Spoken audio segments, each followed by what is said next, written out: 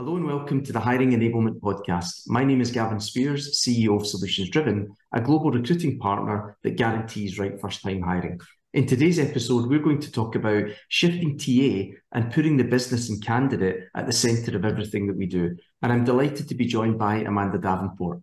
Amanda has spent her career in the tech industry with experience in IT, managed services, digital transformation, and SaaS product startups. After Amanda worked in her first leadership role, she transitioned into into the TA industry due to her frustration with the lack of defined hiring process at her previous company. Amanda proactively requested to take charge of the full life cycle from a hiring point of view and quickly realised the potential for alignment with other business processes and also witnessed impactful results almost overnight. This success has led to organisational scaling and TA eventually becoming Amanda's full-time role. Today, Amanda holds the position of leading the talent acquisition function for a social impact software called Submittable, and the company doubled in size in 2022 under her TA leadership and is projected to achieve another 70% growth in 2023. In terms of highlights in career or success and career highlights, has been getting to build a TA function from scratch more than once, and really proud of the commitment of our team that is around consistent iteration, always improving by 1% every day, making sure that they show up day in, day out, staying competitive, cutting edge and world class. And also in 2 of our last 4 years has been lucky enough to lead small, super efficient teams that have doubled headcount through those 2 years. Out with TA, also keeps busy and hanging out with her dogs, Chloe and Janine, traveling, and is currently an avid follower of Book Talk, which I didn't know what it was, but she had to explain that to me. And also all of her favourite bands from when she was in high school are touring right now. Again, I wasn't aware of Dashboard Confessional, but now I know. So Amanda, welcome to the podcast. Thanks, Gavin. Thanks so much for having me. I'm thrilled to be here. It's no problem at all. So let's dive in. As I said at the start, today's really around, shifting TA and putting the business and the candidate at the centre of everything TA do. And maybe the first area I was keen to focus on was around, in your experience, how can TA leaders effectively align their strategies with the overall business goals and priorities? Yeah, I think that's such a good question. And it's something that I just care so deeply about. I think one of the really cool vantage points that we get in TA as our job function is an opportunity to really understand holistically all the ins and outs of how the organization is structured and how all of the pieces work together. And I think the more that we take an intentional approach to understanding all of those nuances and pieces, the easier it is for us to map our strategic initiatives to what the company is doing.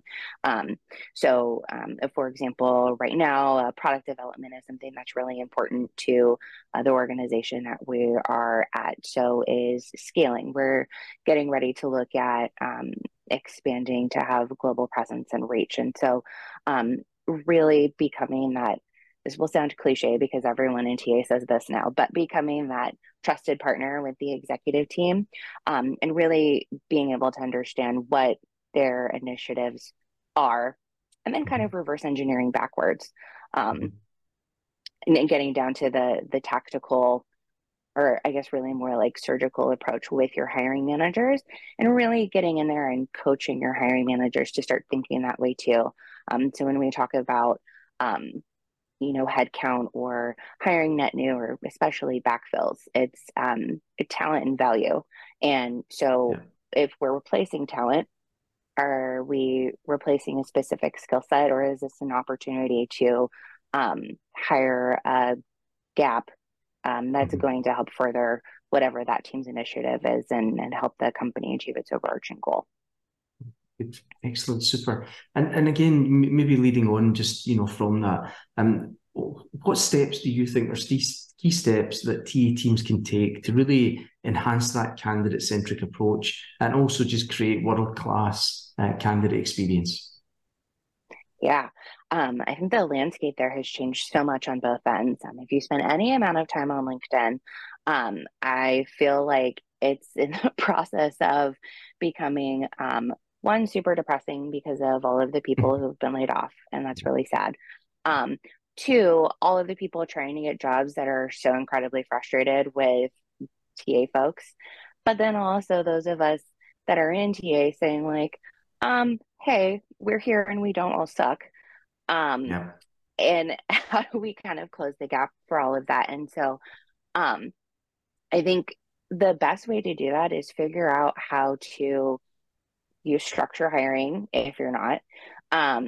Use behavioral based interview questions. Make sure that your interview questions are aligned to the organization and the department that you're hiring for.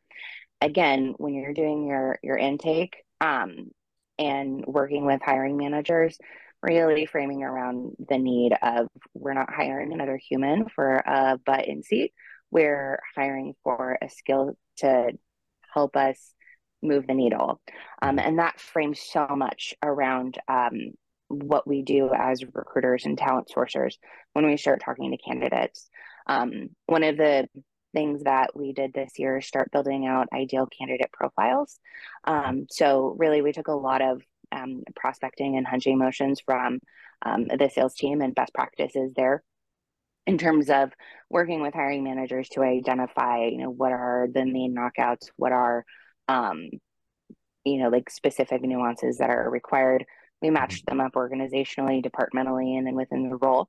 And that kind of becomes the baseline framework for how our sourcers are doing sourcing to build that pipeline out.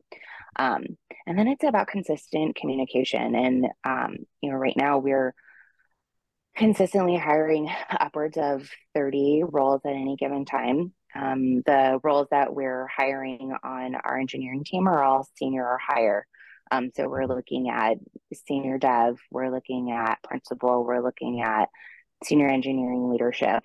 And that's a really heavy time investment for all parties involved. And so a couple of other things that we've done to really marry up that process with the candidate experience is include hiring manager videos in our job posts.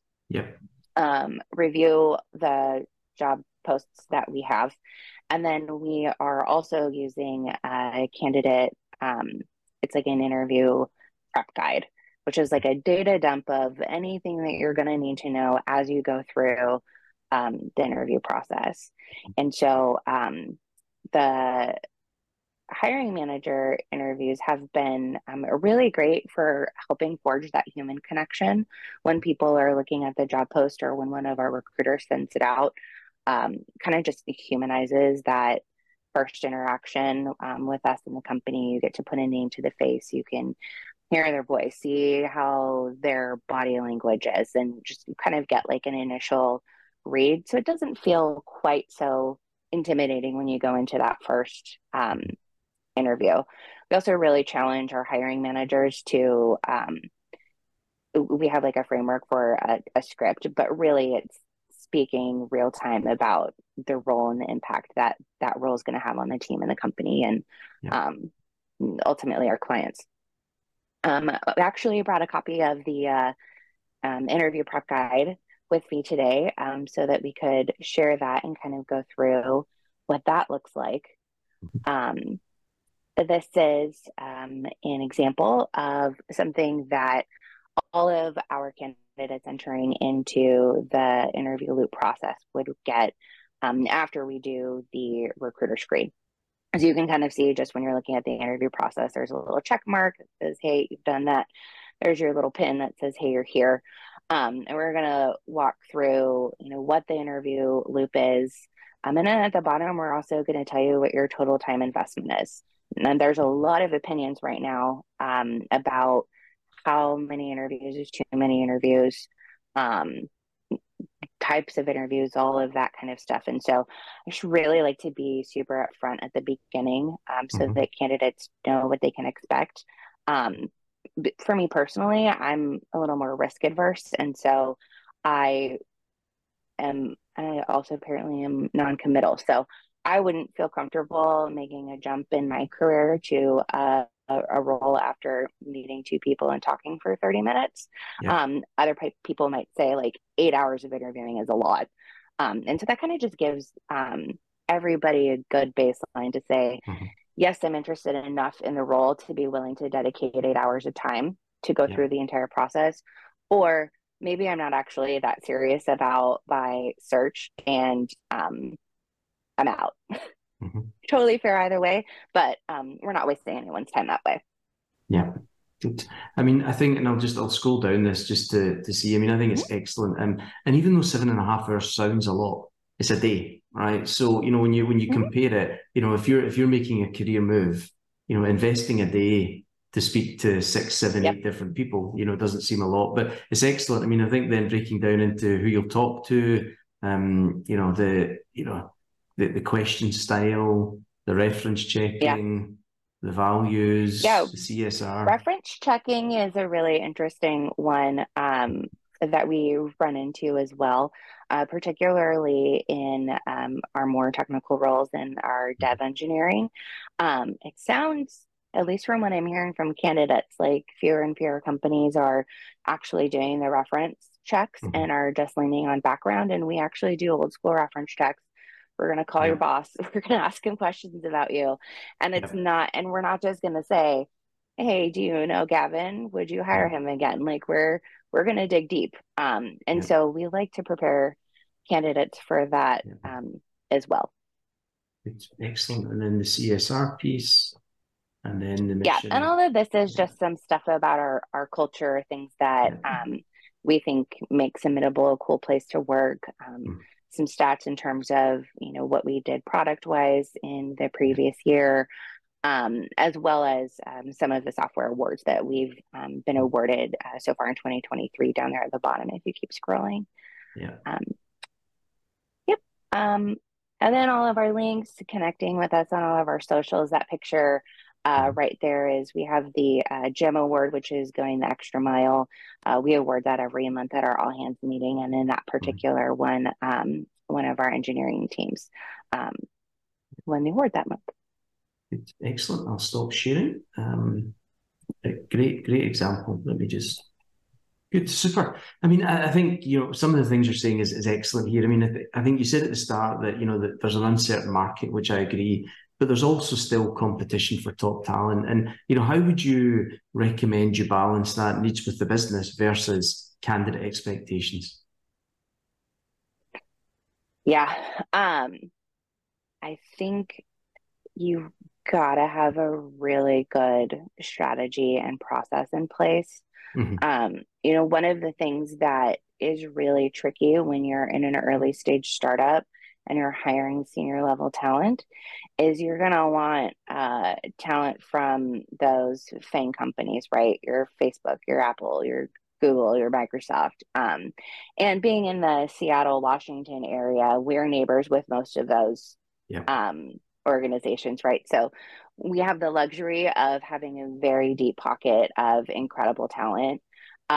We have the opposite of luxury, and they're extremely expensive, yeah, and we're in a cash burning business. And so, really understanding the value proposition, yeah, having crystal clear guidelines around what it is that is required to make a successful hiring.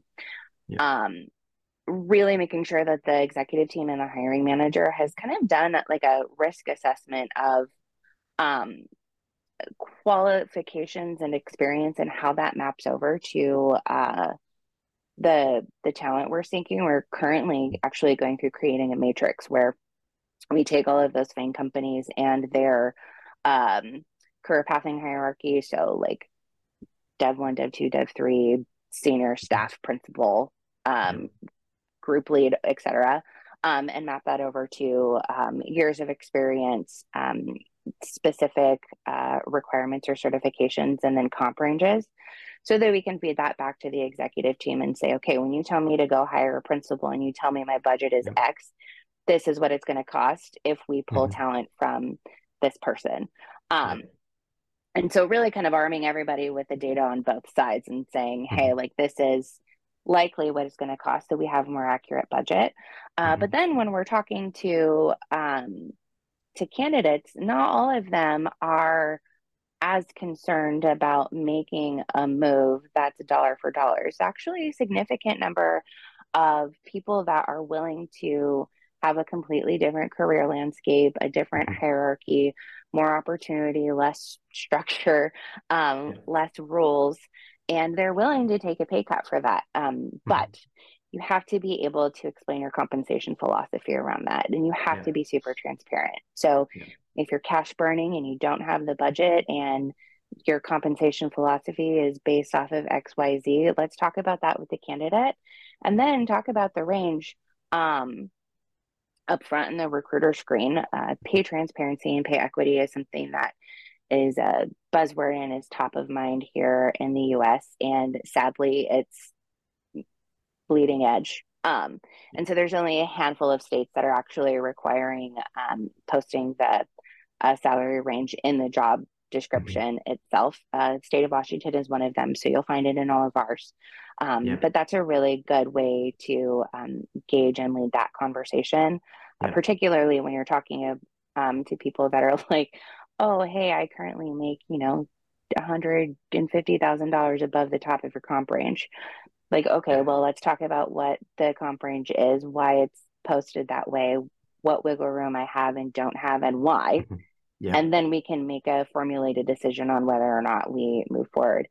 And more often than not, I would say we're getting close to 70-30. People are still really interested in the opportunity and want to continue the conversation. But they're not going to get surprised at the end when they get an offer that's within the range that we talked about initially. So they know that going in.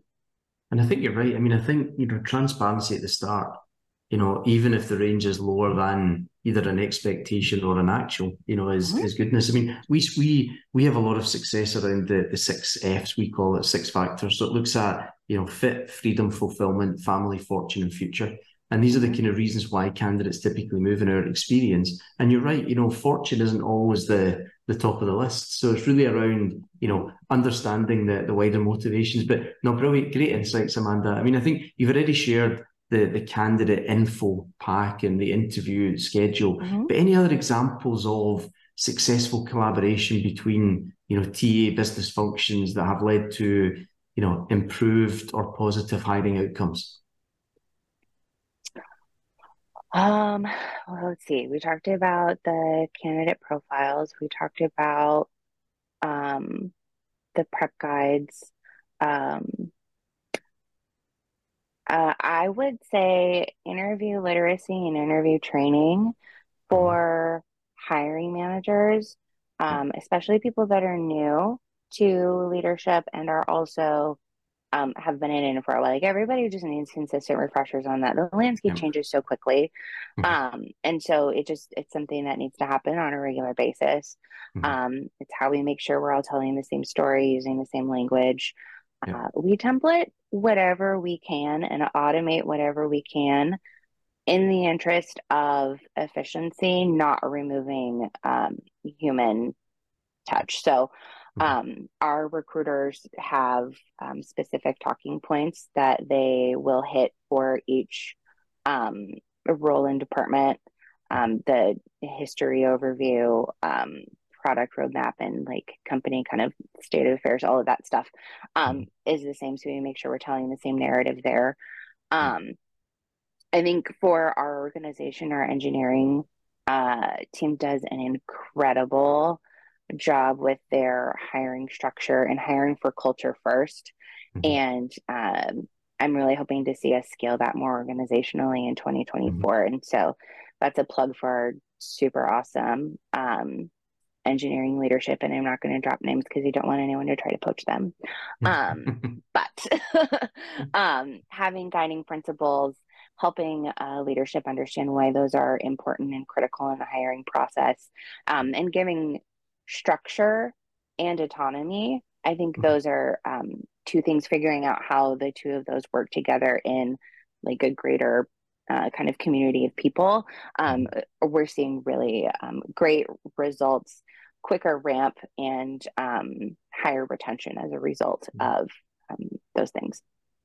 I mean, I think I remember the last time we spoke, something that you said really resonated was around at the start of a hiring process, agreeing with the hiring manager or team how much time they're allocating to the process and how much time you're allocating to the process. And I'd actually never thought of it that way. Do you know what I mean? I think, You always, Yeah. as the recruiter or the TA person, you think, okay, this is my task, but you're absolutely right. It's a team sport, and I like the way I like the way you played that.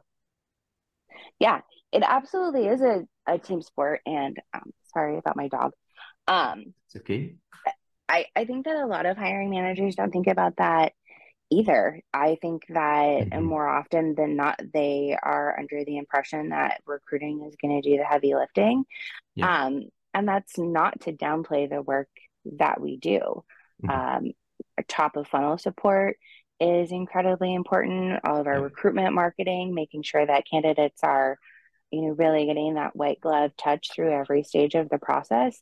But something that does get overlooked a lot is the level of effort that needs to come from the hiring manager in order for it to be done well. And so it's kind of this iterative partnership that says, have you thought about how much time you have in your day that you're willing to dedicate this to this? And a lot of times the answer is no. So, okay, we got to work that backwards. Then you're telling me that you need this role filled in 45 days, and you're telling me you can do one interview a week. And you're off for vacation in between. Yeah, and you're gonna take a vacation and you're off every other Friday. Like, okay, like we're gonna have to reprioritize here. And I like to approach it a little more systematically than just putting our effort in whoever's screaming the loudest. And really try to tie quantitative data points to it. So, and those are some of the things that help lead those conversations. And like it's also just, it makes everything go so much quicker. If my recruiting coordinator knows that for personal bandwidth and professional bandwidth, a hiring manager is going to have exhaustion and burnout after 2 interviews per day, and maybe we can't do more than 5 in a week. Okay, well, we know that. Now we can make a projection on how long it's going to take to hire based on historical data. And our recruiter, like our coordinator, knows how many people we can move through the process. And our recruiters can set realistic timelines with candidates that are entering the pipeline because we know how far out we're booked. Good, super. I mean, I think you've touched on it just very briefly there, and I know you're very data-led, but in your experience again, what role does data-driven decision-making play in, again, both optimizing business impact, candidate engagement, through the process? Yeah. So for me, we have to start with what the definition of being data-driven is. And so for me personally, the way I use it, there's the data, there's the numbers, there's the graphs. And then there's also the human element of the human experience and partnering those up. And the truth is somewhere in the middle. So if you look at it like a Venn diagram, one circle is numbers, one circle is people. And really the data that we're after is that piece in the middle. I like to collect data on everything. So I have a really robust dashboard. It's homegrown. We made it in Google Sheets, actually, with some inspiration from some other kind of market leaders that actually have tooling for that. So plug for GEM. If you have the budget, go get it. Or anything that's going to give you interactive dashboards. The other thing is don't ever want my boss to be in a position where she's going to get surprised. And sometimes my executive team will ask weird questions and they'll want to know what the time to fill was in Q1 of 2021 on the R&D team. So I track everything. And they know where to find it. And I know where to find it quickly. What we're using on day to day, though, is not nearly that robust, but it does give us really good insights. The two where I see us optimizing and dialing in holistically across the entire organization and employee life cycle is looking at cost per comparative hire and quality of hire. And so the cost per hire, we have actually even dialed it down into not just internal costs from talent acquisition, but the average number of interviews that a candidate will go through in each stage of the loop. And then we've taken all of that and calculated basically hourly rates for every person that's in the interview loop and how much money internally we're spending to put one candidate through the loop, and then however many of those we do. And so now I can take that information back to the hiring manager or the department head. And like if we use VP of product, for example, that's 8 hours of a candidate's time, but more in some cases for people that are in the loop. So now we're saying we interview 10 people and it takes 8 hours. That costs us this amount of time and this many hours that we were interviewing instead of doing, the product work. That's been very, very eye-opening for our hiring teams and has made them much more willing to give us feedback quickly if we're on track or off track. And it's also made them slightly less risk adverse when it comes to hiring the most perfect candidate and really looking at what can we train for and what do we need to hit the ground running with. Similarly, on the quality of hire piece, a lot of that data is really important, but we've partnered really closely with HR on our 30, 60, 90-day plans to start managing how long candidates take or how long new employees take to ramp, and then what their first performance score is. And we actually will look at that on kind of like a curve to see where in line they fall. And then we'll pull their interview data, tie that back into the search process and continuously tweak. Yeah, excellent. I mean, the piece on cost per hire or almost business cost per hire, there's a lot of TA teams that get really infatuated about, driving cost per hire down. But to your point, the TA cost per hire is probably a tenth of the business cost per hire, So I think your point is really valid on, let's look at the bigger picture here and the impact of those involved. Excellent. This has been super. I mean, I think just to close off, from your experience again, for other TA leaders or the HR leaders listening to the podcast, what's your biggest learning through your TA career and any advice you would share with other peers? Yeah.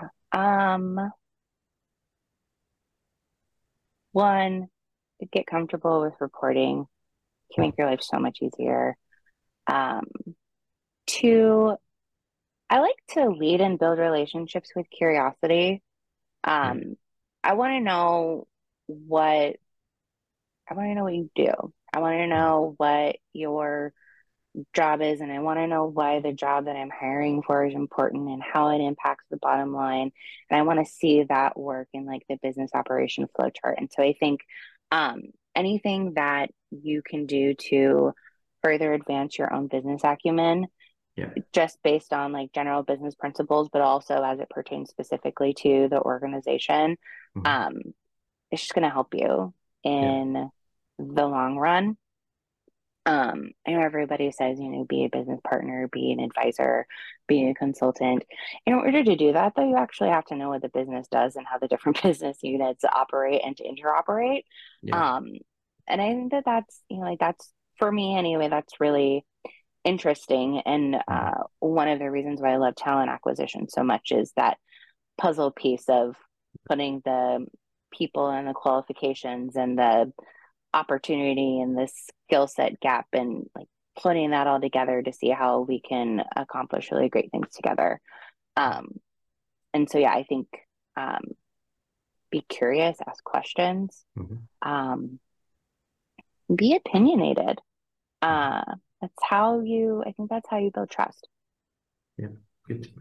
But this has been excellent. I mean, you've added so much value and insights and really, really appreciate it. I mean, I think from my side, to close, thanks to the listeners, who have tuned in. I hope you've enjoyed the episode. If there's any other topics that you would like me to discuss in future, please let me know. But more importantly, thanks to Amanda. I think you've shared some fantastic insights and documents and ideas and metrics that you're focused on. So thank you for your time. Really do appreciate it.